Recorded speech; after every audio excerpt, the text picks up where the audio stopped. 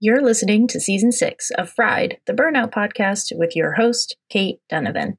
Fried exists to hashtag end burnout culture, to help listeners release any shame, blame, guilt, or judgment that you have about burning out, and to create spontaneous moments of healing through recognition of shared humanity with other people who have experienced burnout and lived to tell the tale. Fried and its associated Facebook group are free resources provided for you from our hearts. Our paid work includes keynote speaking and one-on-one coaching. You can find information about that at katedonovan.com. And now, here is this week's healing-packed episode. Hello, Fried fam. This is an episode that has been in the making for about 4 years. Eva and I recorded our first podcast episode together actually about 4 years ago when I was still living in Prague. I hadn't left Prague yet. And we recorded an episode for a podcast that was called What Would Kate Say? Because my patients in Prague made bracelets that said, what would Kate say? And when they had a problem, they would ask each other like, well, have you thought about what Kate would say? And so we recorded an episode for that. But that podcast, because I had no idea what I was doing, was terrible. Our episode wasn't terrible, but the whole podcast was terrible. So you cannot find it on the internet anymore. Thank God. But 4 years later, my Fried family finally gets to meet my best friend and my favorite person in the world, Eva Błaszczak. Eva lives in Poland. She is a mentor for leaders and teams. If I have to read to you all the certificates that she's done and all the books that she's written, we would be here for a half an hour and you'd never hear her voice. She's done it all. She's an expert in design thinking. She lectures at universities. She's a Scrum Master. She's a heart math trainer. She's an executive business coach. I mean, she's literally done everything. And in addition to that, she's a professional speaker who has spoken at the National Stadium in Poland. Like, you guys, she's a big deal. So please welcome and help me welcome my bestie, my favorite person in the world, Eva, to Fried. Eva, you're here finally. Oh, thank you so much for having me. Hello, everybody. And I'm just, ladies and gentlemen, that wasn't prepared. Like she wasn't reading it from the prompter. It's amazing. Like, who's the speaker here? Who's the professional speaker here? Yes, amazing. We love each other a lot. Yes, we are with Katie Donovan. We are a dream team. We used to do so many fun things together. I don't know if you know, but we were doing making kids together. That is feasible. Yes, we opened our first coaching business in 2009 for women going through fertility problems. Yes. So that's how long I've been coaching, you guys. I don't talk about that a lot, but I don't have a coaching certificate, but I did work alongside Eva for years, and she is where I got all of my coaching skills. So this is my mentor and I am her apprentice. But now we've been kissing each other's asses for too long. So let's Yes. So let's drop it. You're cool and everything, but like enough. Okay.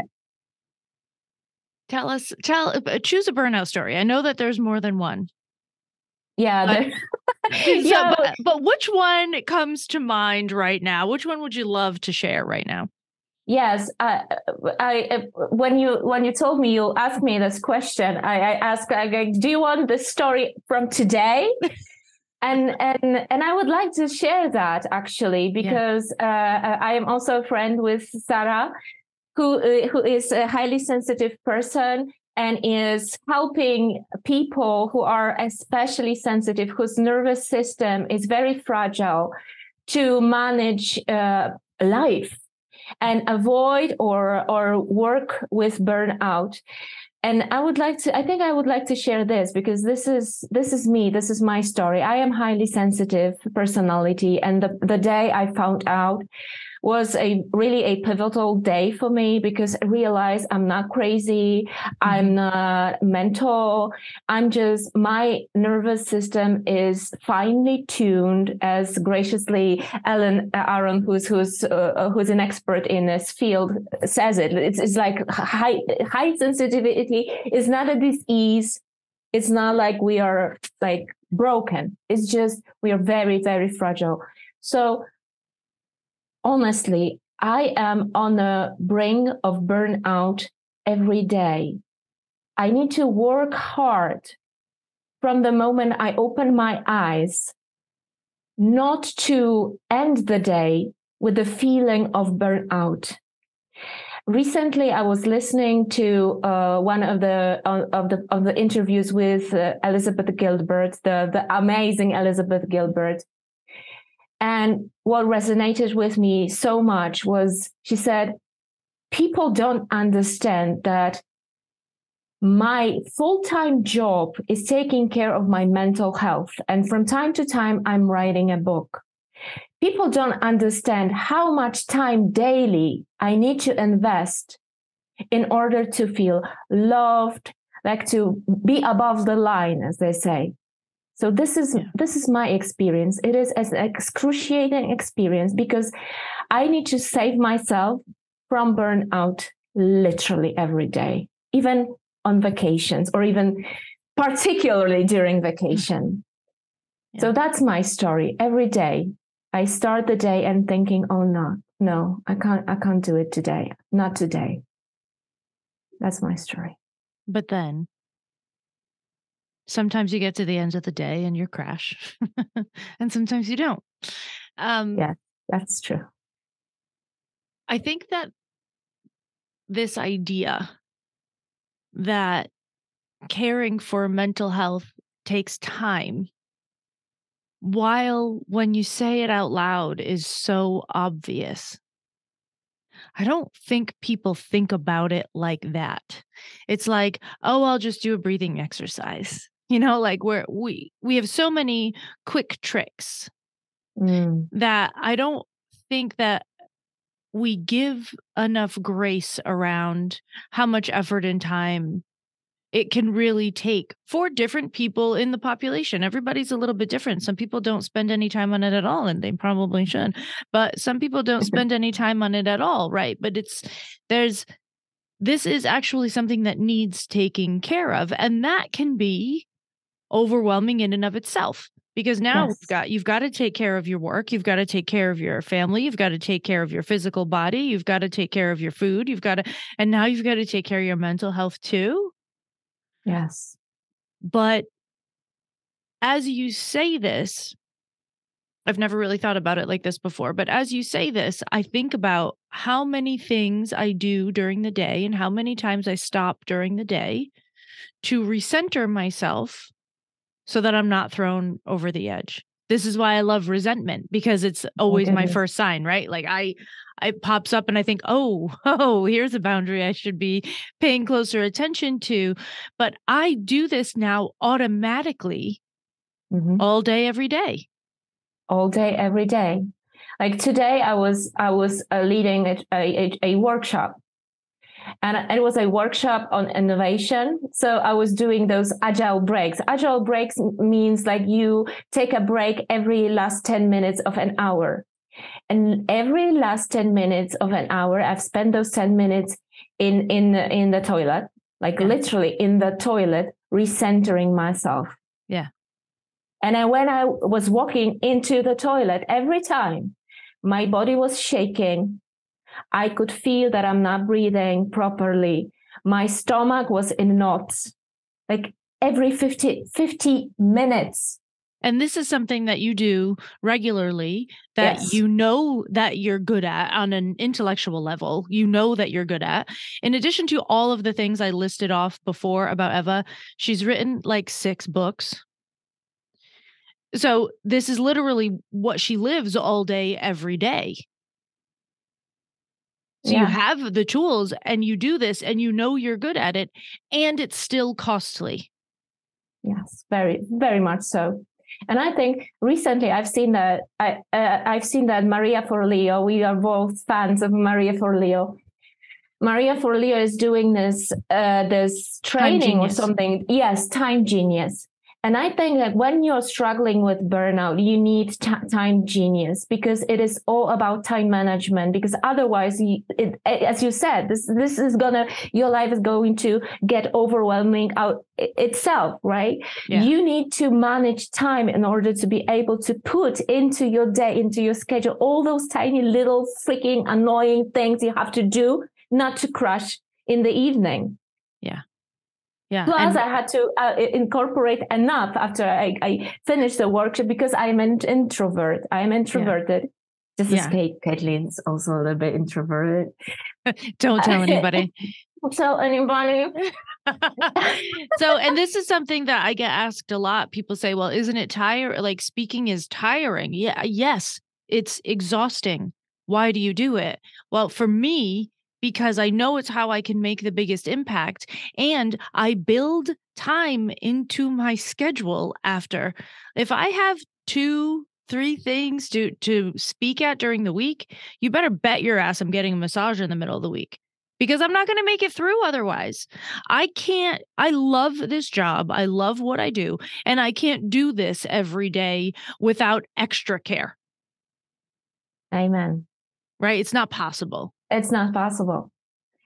In my car, in my trunk, there's a pillow and a blanket, because I don't have enough time to go and have a massage like every time, because I sometimes teach people, train people, do speaking events every day.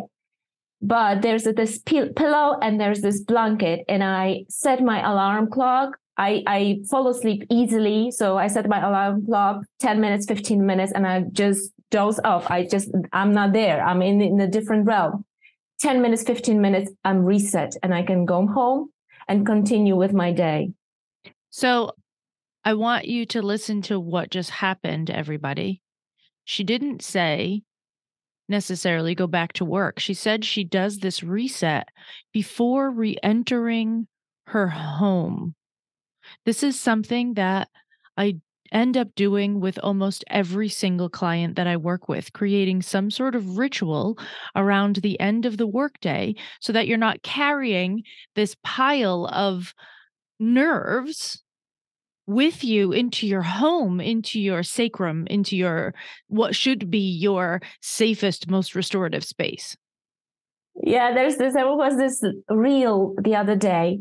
There was this mother in the kitchen, and she was holding a glass of red wine.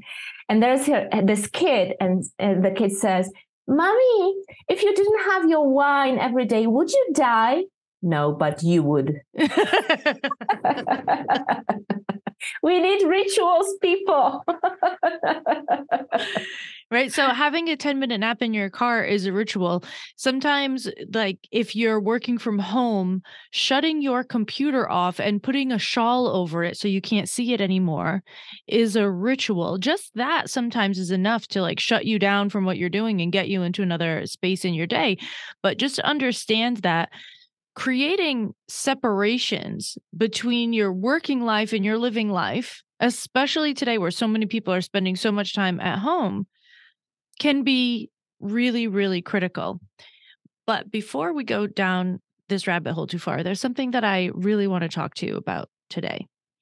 And it is not the book that you're currently writing, but the book that you just finished writing recently. Purple one. The purple one. It's in Polish. It's in Polish, but we'll get there. This book started out as a TED Talk about sarcasm and its toxicity, and developed into a deep dive into how to detoxify communication. This, I keep pitching you when I am talking to clients as part of my package, because I don't think people understand really how important this is. And even within groups of people that are trustworthy and lovely and etc., the way we talk about people and things is really scary. I often find myself trying to help people come to a place that is more objective and less emotional, so that they're not like, well, that boss didn't care about you, so F him. Like, that boss has his own stories and that company has its own stories. And maybe he didn't understand that part of his job was to care about you. And maybe his mother neglected him. And maybe we don't know what the stories are. I'm having a hard time lately with all of the like, well, if that doesn't work for you, then F it. I'm here for putting up boundaries. I talk about it every day, but we don't have to be nasty about it. So talk to me about detoxing communication. Just basically tell us your book and to do all the things. You have 25 minutes. Go. Just kidding. Okay. 25 hours later. So perhaps why this book? Because I'm working with people. I'm working with teams, with leaders, with corporations a lot. And one day I realized that no matter what topic the client wants me to discuss, we end up talking about how we relate to each other. How do we communicate? Because people say, oh, do something so that my people are so more innovative. But why? They are not innovative because they are afraid of being judged, because they've been criticized so many times. Why do something so that our meetings are more productive? I go to a meeting. I went to a meeting. This was a team of financial controllers, and the CFO said, listen, I've got amazing experts on the team, but we can't make any decisions. Like, we're discussing over and over and over. And I went to their meeting, and after an hour, I've counted that they started a sentence with yes, but, or a version of it 58 times in 60 minutes. Oof. They say, oh, people don't want to cooperate. But if they call somebody and they hear contempt or they get ignored over and over, they won't reach out. You were talking about asking for help, but try asking for help inside of a corporation where everybody is burned out, or 50% of people are burned out. They are resentful, cynical, and you call them and ask for help could you please send me this data? Yeah. F you. Yeah.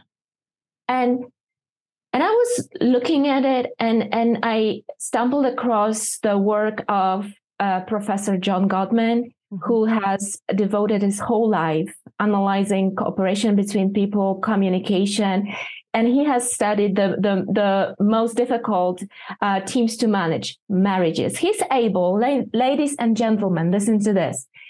Professor Gottman is able to predict if you are going to divorce based on watching 5 minutes of your discussion with the accuracy rate of 93.6%. And he says that there is a component, there's a specific thing that makes our relationships crumble, that makes our lives literally miserable. And these are communication toxins. And what are the communication toxins? Communication toxins are the symptoms of the fact that our brains are in the reptilian brain mode. We lack what is called psychological safety. We lack psychological safety. We are worrying with ourselves and others constantly. We are afraid of ourselves, of the boss, of the neighbor. We are afraid of being attacked. And our reptilian brains, our amygdalas, because we have two amygdalas, our amygdalas are on constantly, right? And why is it my problem? My problem, it is my problem as a mentor for leaders in teams, because when the amygdala is on, Let's forget about communication for a moment. But this is my problem, because when the amygdala is on, it means that there is not enough oxygenated blood in your frontal cortex. And the frontal cortex is a home to such beautiful clusters of neurons they are responsible for cooperation, for decision making, for rational thinking, and for creativity. When the reptilian brain is on, there's no oxygenated blood in those centers. It means that you're not capable of cooperation, of creativity, of making decisions, of thinking rationally, of planning, of motivation, of yes. empathy. You are only capable of fighting, lying away, protecting yourself. Yeah. Protecting yourself or hiding. Yeah. And this mechanism of the reptilian brain has been implemented into our brains like 250,000 years ago, when we would be facing like literal danger, threat to our lives, like the saber-toothed tiger. But now there are different dangers around and different reactions. We no longer react like literally punching somebody on the face, although we would like to. Well, sometimes. We rarely run away, although sometimes we do. Yeah. And we don't literally hide under the table, but we do it using communication. So we fight people on the communication level. So what is fighting people? I'm criticizing you. It is all your fault. It is all this marketing department. It is the boss. It's all his fault. He's the devil. He's the villain. We are running away from the danger. It's not my fault. I didn't get this email. I didn't know I was supposed to send you this report. Yeah. Or we are ignoring people. We turn off the cameras during our Teams meetings. We don't answer the phone. This is ignoring others.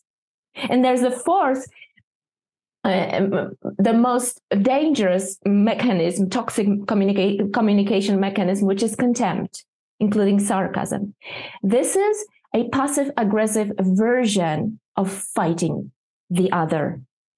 You not only punch them on the face with contempt, with condescending words, but you show them you are worse than I am.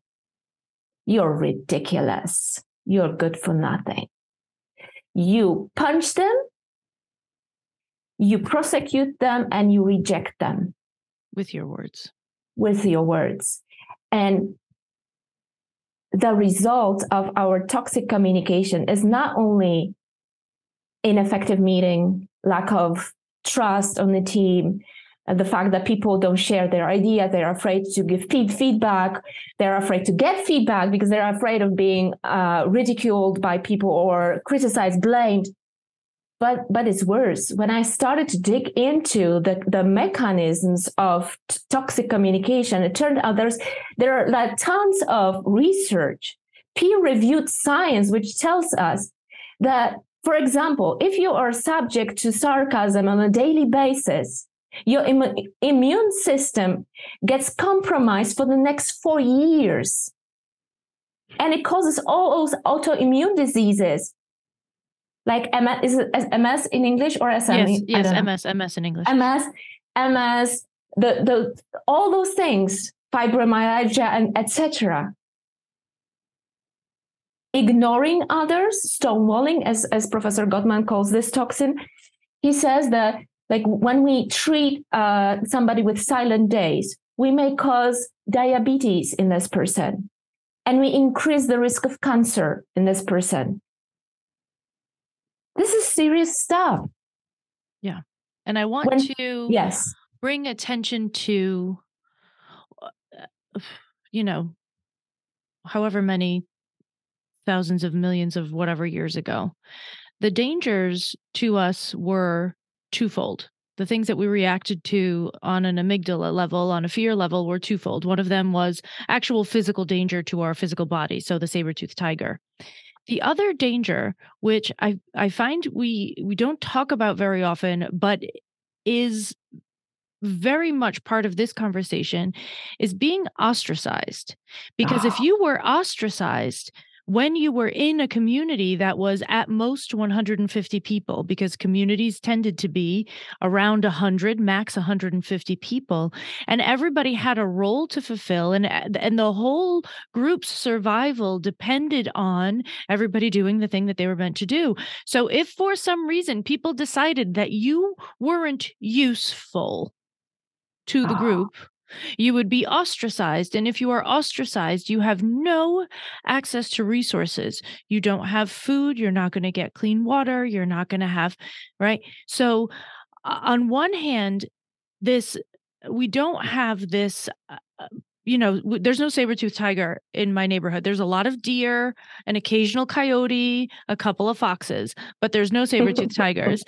But there is this fear of being othered, and we're now in Brené Brown territory, right? This fear of not belonging. And because our groups are no longer 150 people, they're thousands and thousands and thousands of people, it's very easy to be separated, right? And so I think that that's important. And the other thing that I want to say about this from a scientific standpoint is that we talk a lot about, this is something that I've mentioned on the podcast before, but is worth repeating. There's a stress response in women that doesn't happen as much in men, and it's related to oxytocin. And when we have a stress response, there's instead of the fight or flight, we have something that's called tend and befriend. And tend and befriend is a result of high oxytocin levels, which is buffered is the wrong word, which is amplified by estrogen. So in the presence of estrogen, oxytocin is stronger. And this oxytocin leads to us reaching out to people for resources, asking for things, helping to soothe people, etc. It's part of our system. Cool. But, and this is where things get fascinating. Oxytocin, once you've decided somebody doesn't belong in your group, functions the exact opposite way. Instead of tending to someone, instead of reaching out for help, you will do a million subconscious things to block that person from resources because of this hormone. So this hormone has a double-sided function, as most hormones and neurochemicals do, right? So I just want to throw that out there, because there might be, if you are caught in a system where the group has decided that you don't belong for whatever reason, you have to get out of there. You're probably not going to fix it, because they are treating you the way they're treating you on a hormonal level that they probably have no idea what's happening. They can't even help themselves. So I know that there's people out there that are like, well, I could just win this person over. Stop. Get the F out. This is very important what you're talking about. This is so important. And this is,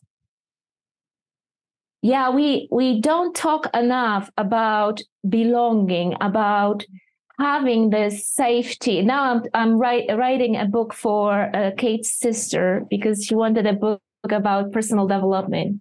And in personal development, we oftentimes say Eva just writes books on request. Yeah, on request. What do you just write in comments? I'll write you a book, no problem. So I'm writing. But Mozart would also write a requiem on demand. So I'm in good company. Whatever.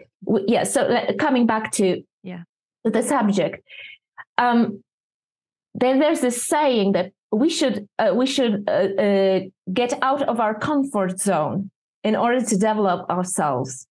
But do I have the comfort zone? Which to me is this feeling of belonging, feeling at home. When you do all those rituals to come back home after work, do you feel like you belong at home? Do you feel the comfort zone? Where is your comfort zone? Like this, the need you feel, this tribal instincts to belong are so deeply rooted. We are hardwired. Gabor Mate, another expert on belonging and attachment, he says that people, that we are very specific mammals, because when a child is born, we are so helpless. Like we literally can stand up, we can't even sit up, we can't do anything. We will not survive without belonging to the tribe. That's why people are equipped with only two tools to survive: seeking belonging, seeking attachment to the tribe. And the second need is authenticity. Mm. But we are ready. This need to survive through attachment, thanks to attachment, is so strong, so prevalent, that we are absolutely ready to sacrifice our authenticity every moment, our boundaries every moment, to belong. On a primal level. This is absolutely my story.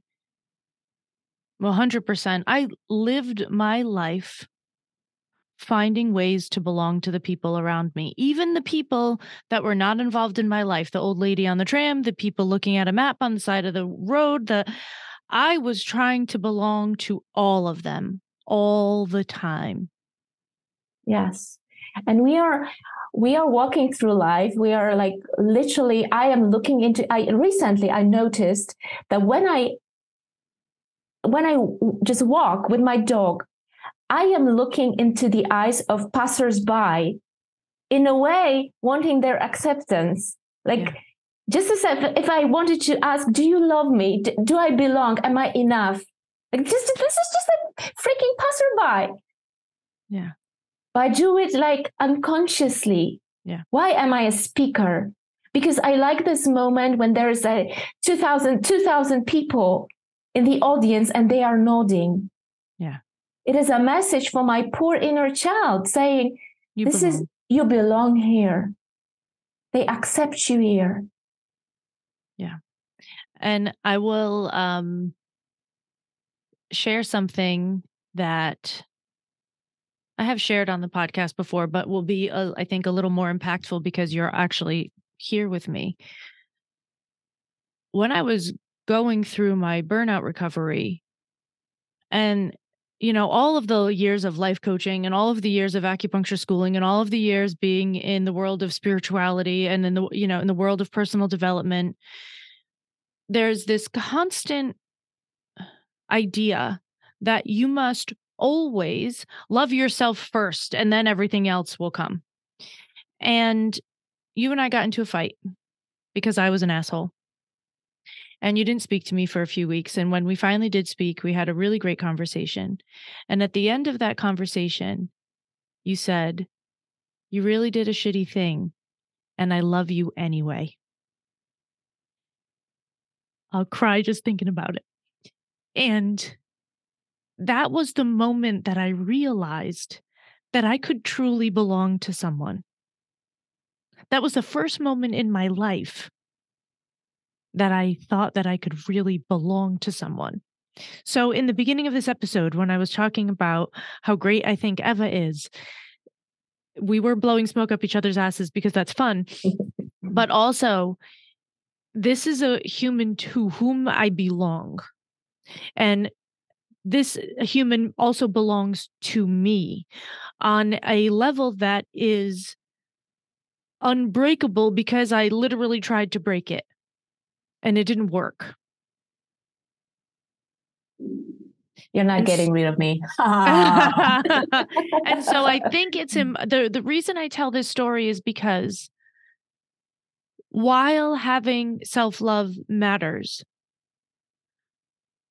having the outward proof also matters. And it matters on a neurological level because of this fear of being ostracized, of being othered, right? So that doesn't mean that we should be searching for it everywhere and from everyone, but there is a middle ground between enough of my own self-love and enough openness and open communication with the people that are closest to me to understand that that's true in that space. So I think that, like I said, that we used to work in groups of 150 people or less. I think if you can really have like 2 people that you belong to in this world, you'll be all right. You don't need 5. No. Like you need 2.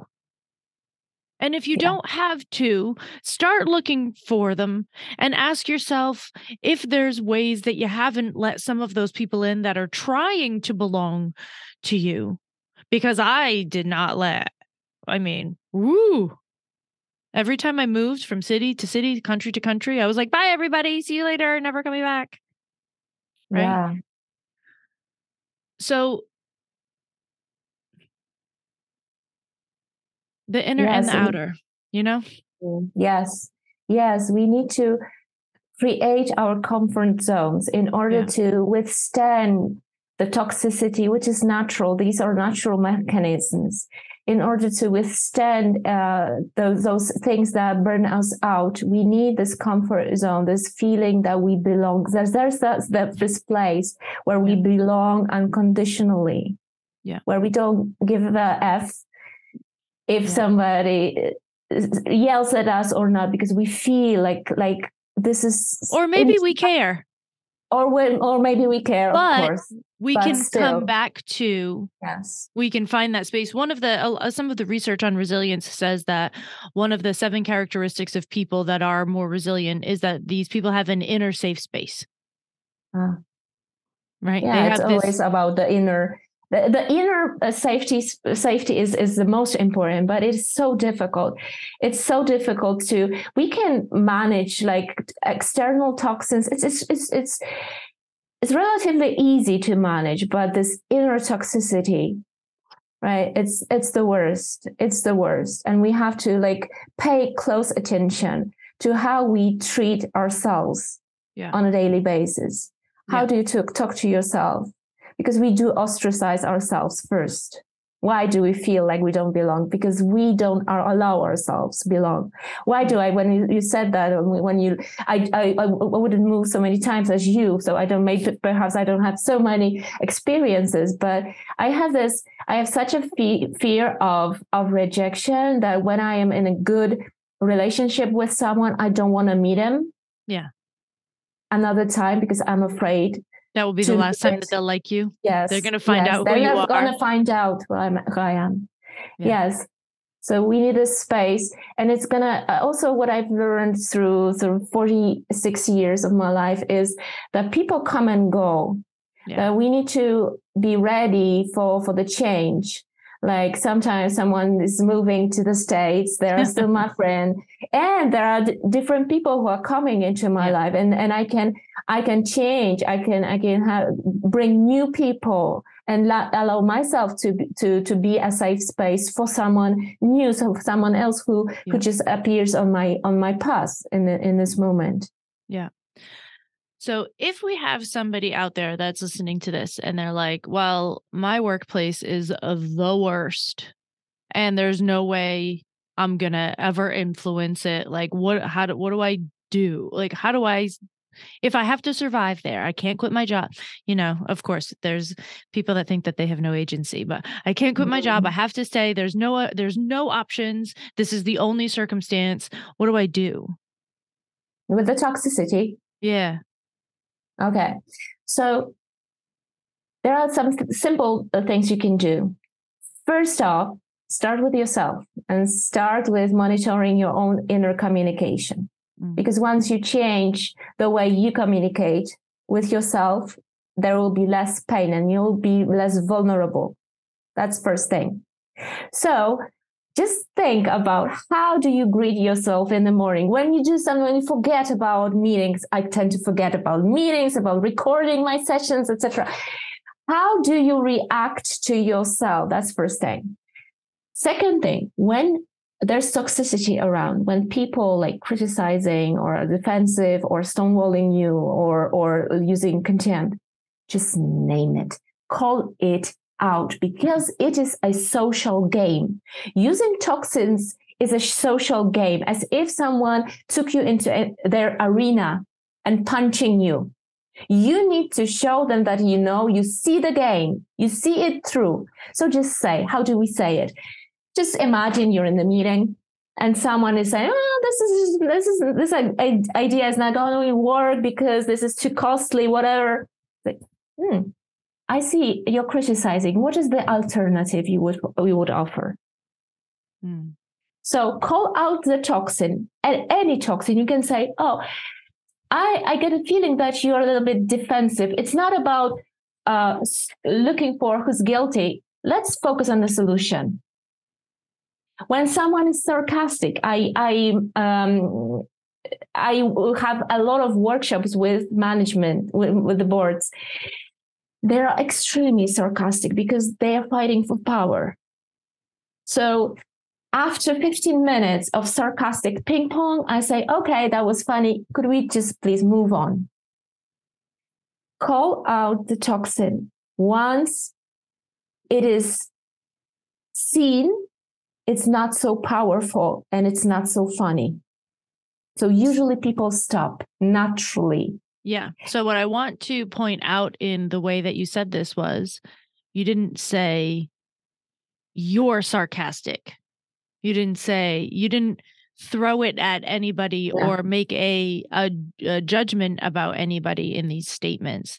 It was an observation of the situation. And I think this is part of what I see happening even in the Facebook group. Like somebody will say something about leaving their job and, something happened to everybody. Be like, well, F them. They're the worst. They didn't appreciate you. And I understand where that comes from. I get it. And also, we don't know the story there. We don't know what's going on. Actually, we do know. We do know. We know that we are all wounded. Yeah. When I was preparing to writing the book, there were so many studies saying that criticism is the highest form of autobiography. We are all wounded. And toxicity is a natural defense mechanism, not to feel our own pain. It's always some kind of a pain. Yeah. There's always some kind of a pain behind it. Yeah. So we need to realize these are a natural defensive mechanism. There's always pain, 100%. Even or especially when you have narcissistic people. Yeah. There's so much pain. Yeah. And the third thing that we have to keep in mind, that we live in a culture that is supporting those toxic mechanisms. Because there's this philosopher and scientist, Christopher Lasch. He was analyzing American culture and diagnosed it to be the culture of spectacle. So we want to see people in the arena fighting. We want to see all those reality shows where people are into each other's throats. Why?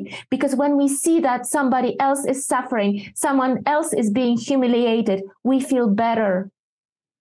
Yeah.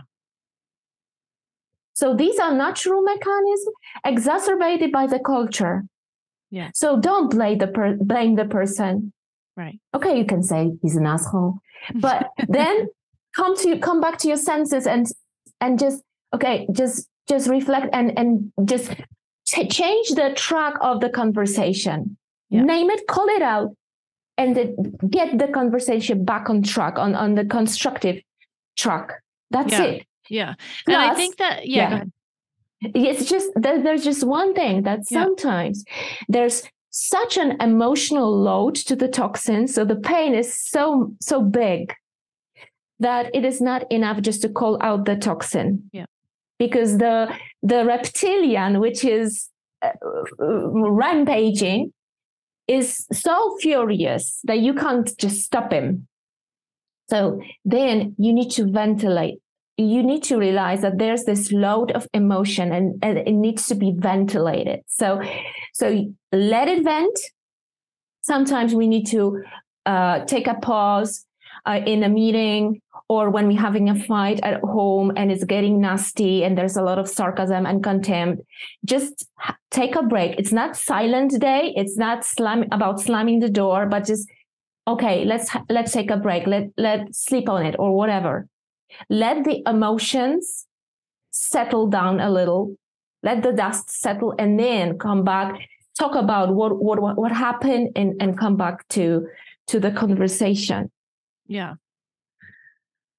And I want to say that again, and I said this earlier, like there are going to be situations where you're not going to be able to influence it as much as you would like. And if you have the opportunity to create a graceful exit strategy from that type of situation and look for a better one, because there are better and worse ones. I mean, this is the idea behind this, and behind what everything Eva is saying, is not saying like, well, you have to accept a narcissist and feel bad for them. Like, that's not the point, right? But we also don't need to. I think oftentimes people think that if they don't, I mean, I love anger and resentment, so this is not a dig into anger or resentment, but that in order to change something, things have to be bad, right? So I'm not going to leave my husband because technically everything's okay. I'm not going to leave this job because it's not that bad. So unless I'm angry about something and somebody treated me badly, I have no real reason to leave. So we build up the stories to be even bigger than they are or may have been, so that we feel justified in our decision to change something, when really, especially when we're talking about jobs, businesses are not people. Businesses are businesses. When it's time to go, you can go. Like, we don't need to play this game of how angry do I need to get before I can go. Yes, that's so important. What you mentioned, when we talk about managing change, there are three components to change. You need to you have to prepare a change rationally, emotionally, but the third component of managing change, which is equal to managing life, because life is constant change, is changing the environment. Right. Sometimes you cannot do anything better than changing you need to change the environment. Yeah. And the research says that only 10% of bosses are toxic. So there's 90% of bosses potentially who are better than yours. So yes, emotions are signaling us that something is going the wrong way. Yeah, Stephen Covey, I was just looking up who said this, but when you were saying that, the quote about change and progress happening at the speed of trust. Yes. Right. The speed of trust. I mean, we could spend perhaps two podcasts talking about trust, because eventually what we want to get to is this feeling of trust, because trust is all about feeling safe enough to safety, worthiness, belonging. But there's no trust when you put trust in a petri dish and you put toxins in it, the trust is going to just melt down. There's no trust where they're in a toxic environment. There's no possibility that the trust is going to thrive. Yeah. And trust is amazing in business. Stephen Covey has proven it in his book. He's given so many examples where no trust means higher costs, more documentation, more time to manage projects, etc. This is amazing. We all need to get to the place where we trust ourselves and to some other people, 5 people from our tribe, from our soul family, or from a team. Yeah. And there are petri dishes that are toxic, and there are families that are toxic, that created people that are working in businesses that are toxic. But just because something doesn't suit you doesn't mean that it's toxic necessarily. So my ask for this episode is that you be careful with this type of verbiage. It's okay to have a misalignment and have neither side be toxic. If it's toxic, GTFO. Get the fuck out. But if it's misaligned, also GTFO. Right? Like that fighting against that is too much work. So I want to encourage you, if you're in a situation that's like semi-okay-ish,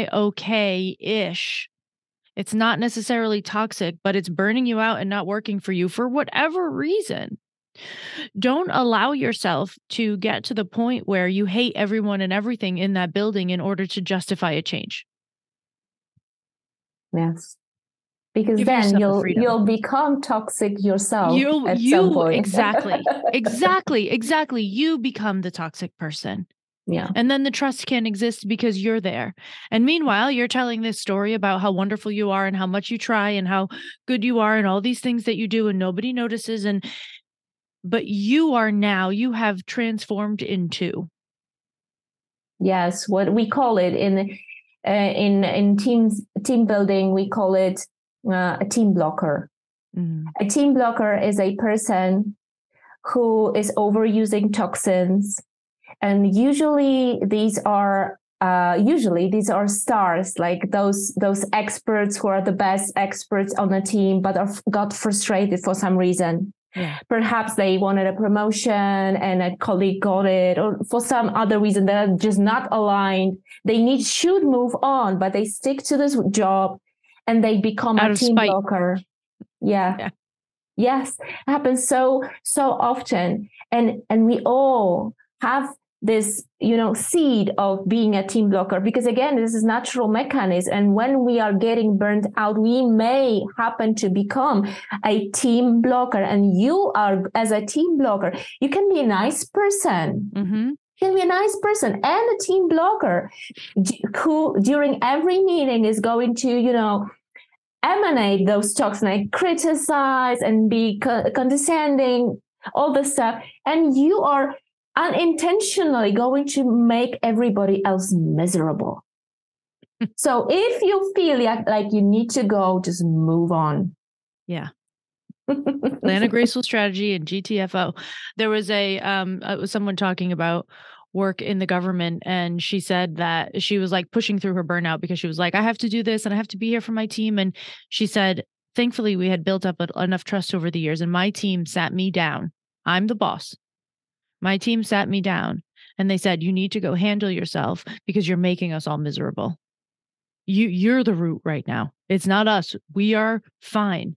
You're taking on too much. You can't keep up with it. Therefore, we can't keep up with it. And these are your decisions. So we need you to go handle yourself. Take time off if you need, like go figure yourself out, because you are ruining this right now. And she was like, God, and here I was telling myself, I'm making all these sacrifices. I'm pushing through all this fatigue. I'm sacrificing time with my children because I care about this team. And the team was like, all this stuff you're doing, it sucks. She was like, burnout is contagious. And I was like, yeah. Yes. Toxicity is also contagious. It is. So, Fried Fam, by now you should understand why I love Eva. I love you back. Thank you. There is so much knowledge in her and so much experience and so many tools that you might need to listen to this one twice. I'm sure the Hivecast team will do a killer job with the show notes, because they always do. So these scripts will be available to you. They'll be in written format. You can look at them. I want you to take this episode. I always want there to be a little bit of healing. I want this one to bring you a little bit of relief. because you understand the mechanisms a little bit better, and because you understand that demonizing people within those mechanisms is not the solution, right? So to create a little bit of space and understanding around you and around the people around you, so that this emotional soup that we're all swimming together in every day, all day, can be a little less bitter and a little more flavorful. That is my hope for you. If anybody needs to find Eva, her website will be in the show notes. And also, as a side note, in addition to all the other amazing things she does Akashic readings. And that's akashicreadings.eu. That will be in the show notes too. So if you feel like you could use a little Eva in your life, you should get some. Eva, Thank you so much. Thank you. You're the best. Until next time, Fried Fam.